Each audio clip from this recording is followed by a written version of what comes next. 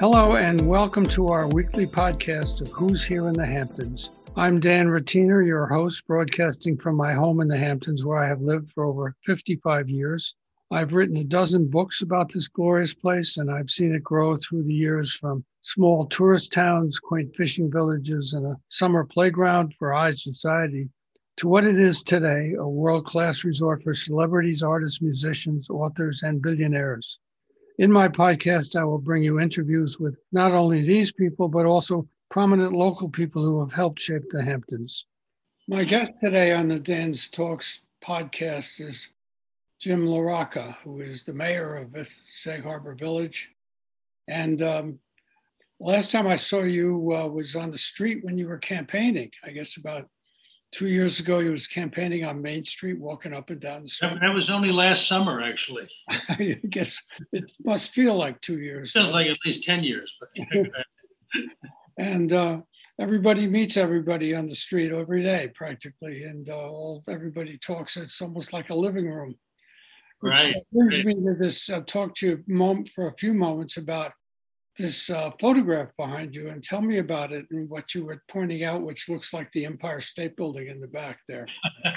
Okay, this is a 1905 photograph by W.G. Howard, who was something of a chronicler of the village in that era. And in this picture, you'll see that in perfect alignment with Main Street is the church steeple on the old Whalers Church, which in 1938 was blown right off the roof and into the cemetery. And they've been talking about replacing it ever since. Yes, so, they talk about it.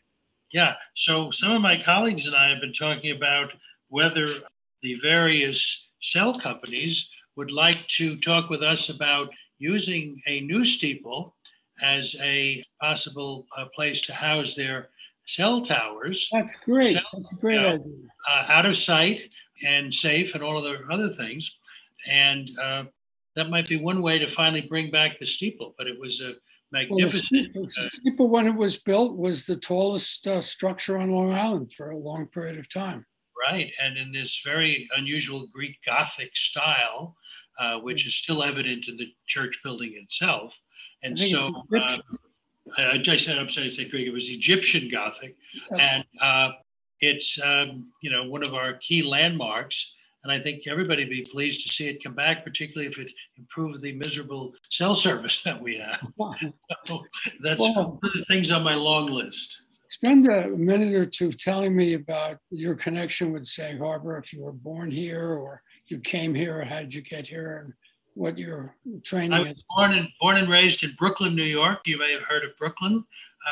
Part of Brooklyn where the Verrazano Bridge came ashore. I was growing up, they were building this bridge to Staten Island. Yeah. As it happened, they built the approach to the bridge right through the couple of blocks that my grandfather had built in Bay Ridge. So we lost half our street to the 278th, which was a bitter event for people in Brooklyn. But grew up there, New York City Public Schools, Hofstra University on Long Island. I was a U.S. naval officer after college. After that, I came home and went to work on Capitol Hill, working for members of the New York congressional delegation. In a very colorful time, we had Bella Abzug and Shirley Chisholm and Jim Delaney and Jack Kemp and eventually Pat Moynihan. Good colorful years. People. Very colorful delegation. When you carry local fame, having spent all his vacation life on Shelter Island, right. A lot of his retirement there, went to Albany. He appointed me as his man in Washington, and then as his first Commissioner of Energy, Chairman of the New York State Energy Research and Development, Commissioner, Trustee of the New York Power Authority. When Mario Cuomo was elected, I moved over to the Department of Transportation. I was the DOT Commissioner, Secretary for the state. And then I went to the private sector for the next 20 years or so, then came in and out of government. I came back in to take a term on the Public Service Commission, then out again. And eventually, what brought me to the East End was in 2000. I had been teaching occasionally at Long Island University, and I was recruited by the president to become dean of Southampton College. And that's when we came east on a full-time basis. We had been living on the North Shore of Long Island in a place called Lloyd Harbor. It's on Cold Spring Harbor. And we've been here ever since, 22 years now. And what's the attraction of Sag Harbor for you? Just take a look around. We started coming here. I think I have a wonderful family trip picture from when I was probably 7 or 8 years old, and my two brothers and a sister taken at the lighthouse with my parents on a summer trip. I remember it well. We were at the Bridgehampton, had the Automobile Museum, which was a great treat for kids in those days. And we would come out and you could get a cabin or a bungalow, for a few days or a week or so. And I didn't start coming regularly until I started sailing, and we had our own sailboat. We'd sail out from Huntington, sail here to Sag Harbor, over to Block, up into New England. And so all those years, my parents had a house in Southold. And so in those years, this was an easy boat ride over. And my little brother was still home when I went away to the Navy and then came home. And he brought me over here to introduce me to the various establishments on Main Street. I remember going to the Black Swan, really the place of record if you're going to come to Sag Harbor. And my brother was about 14 and a half or so. We walked into the bartender, said to him, "Hey, Larry, it's good to see you." Uh-huh. Said, "What?" And he said, "Yeah, it's a very casual, sort of village." Anyway, I've been loving the place ever since. When I became dean of the college, we came into town, and we've been here ever since. We live in a very nice house just up the street. It's not quite historic, but it looks very historic. And we've been at it ever since. I got drafted into village government by Brian McBride, Gilbride, who appointed me to the planning board when I left my last assignment in the state. And then Sandra Schroeder appointed me to her trustee seat when she moved up as mayor. And then last spring, I decided to run for mayor in my own right, and that's what I did. And it worked out well, and I've been in this office ever since. Well, it's been a busy year, and I mentioned to you before we started that I wanted to hear a little bit about the plan for the shore, the coastline. When Sandra first approached me about taking her seat, I hadn't met her before that. And I said, "Well, you don't know me." And so forth. She said, "I know all about you, and I want you to come in. And we need waterfronts under a lot of challenge. And we have some derelict buildings down there now and so forth." And so I came on with the focus on the waterfront. And we also had the wharf, which we had gotten for $1 from the. I remember the county. We needed $4 million to bring it 100 years up to date, Which is why you got it for $1. Yes. Yeah, I mean, when check it out. So next time somebody offers you property for $1, take a good hard look. Right. In any event, quickly figured out that the property at 135 Ferry Road, where the Remkes family and the Diner family had their businesses over the years, were now defunct, changed hands many times. That it would make an ideal addition to the parkland on the waterfront, because our waterfront went from being our principal economic asset in terms of railroad connections and agricultural shipping and whaling and all of those things over the years. Our economy has basically become a tourist and recreational economy with a very strong arts economy. And so, and I did this all over the state when I was at DOT, as communities evolved away from commercial waterfronts. It was very important that they got the next chapter right. Up in Corning, New York, we turned around the downtown. So instead of the downtown having its back to the waterfront, right, a lot of places to the river. We did it in Little Falls along in the Mohawk Valley. So a lot of places where this was a good idea, and it's a good idea here. So we've been opening up the waterfront as part of our tourist and recreational and environmental orientation. And we opened Steinbeck Park. It'll be 3 years this summer. And we're have another CPF, Community Preservation Fund application in to add it another half acre to the park, so that at the foot of Main Street, what we'll have is an open green space right down to the water, looking directly to the west and northwest. And we've got the first acre and a quarter in place now for a couple of years. We had the music festival there this year. We have part of Harbor Fest there. We are increasingly using it and discovering it as part of the recreational inventory. But in these years, we also finished the rebuild and rehabilitation of the Long Wharf. And just this week, we finished a walkway along the beach part of Steinbeck Park. We named the new park for John Steinbeck, who lived here for 16 years. And it's a fully ADA, American Disabilities Act compliant, so it connects under the Harder Bridge to the Long Wharf and Windmill Beach. So our waterfront is coming together. Where are you going to expand it? You said you were going to expand it and add acres? We have an application that we're supporting for what we now call the Que Pasa building. That's 2 Main Street. It had been the Superica building. Yes. Those shops there. That is currently before the Community Preservation Fund for Southampton to acquire it for an addition to the park. Right. And very excited about that. Hope we can get it all pieces in place for that. So that would add about 50% more to the park. It would. As you said, it would be opened up. You'd see it.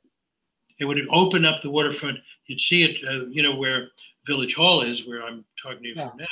Just out the door and to the right, you'll be able to look right down to the far end of the street, and it'll be open instead of that big red brick building. I know, that's open space. You know it well. I know.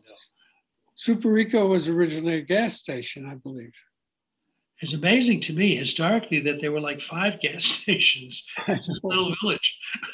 And people were fixing their cars back then. Now we even had one fixed. We even had one on Main Street, on the other side of Main Street from Village Hall, up in front of a store. Somebody had a pump. So I guess now we're down to 2 stations in town. Let me ask you about the park surface itself. Right now, I was walking around on it. It's grassy but lumpy. It's will they seed that again and begin to? We're at a point now with the walk completed, and we're closing the fence to the properties to the west. The landscaping is beginning this week. Oh, wonderful! We're going to put hydrangeas all along the fence. We're planting all native species around the new walkway and on the beach grass of various kinds that are all truly native. And we will sod and overseed as necessary. But yeah, I don't know how it got so lumpy, except that everything we do down there, we sort of wait for donations. And somebody donated some topsoil to us that seemed to have a few extra lumps in it. But anyway. And what's going to happen with Bay Street? Can you give me a rough idea anyway? I know it's sort of something that people are discussing at this point. Bay Street Theater has been here for 31 or 32 years. Yeah. Is always the sky always seems to be falling, that they're going to lose their lease at on the wharf on the Malloy property, and they came forward a few years ago with a plan to put a new theater on the waterfront. That played to mixed reviews at best. And they have not yet, 3 years later, applied to do anything. So the status of it is at this point very much a mystery, because they still have not applied to actually build anything on the waterfront or anywhere else. They did acquire, through a collateral organization, they acquired the old 7-Eleven building. And they're going to that's their property, and that's the property they presumably will want to build on. And they have projected a few conceptual drawings once or twice, but as of right now, there is no application. So you really have to ask Bay Street what the next move is. Well, is the 7-Eleven building slated to be torn down by them or by you or anybody? Well, we don't tear things down. The village government. If the CPF acquires the KPASA building, Right. and the condition of acceptance by the town is that the owner has to deliver it cleared to the CPF. So as far as the 7-Eleven building, we don't know what they're proposing to do. They say they want to take it down and build a new theater, much bigger than their existing theater. Again, this is all playing to mixed reviews, but they haven't applied. So it's very hard to speculate about what it might be ultimately. I'm anxious for them to tell us in as much detail as exists what the plan is. You need to let us know the plan. What besides the steeple, which is an amazing idea, is on the village plate right now? Well, very much on our plate is the problem of affordable housing. Yeah. We have a village where our young people can't afford to get their start, and older people who might want to downsize but stay in the community where they've had their lives can't afford to can't find smaller sized, downsized properties. So we have a series of bills on our calendar to create the process for creating affordable housing. Smaller units, something much like Main Street, where we have commerce on the first level and then 1 or 2 stories above of smaller apartments, 1 and 2 bedroom apartments.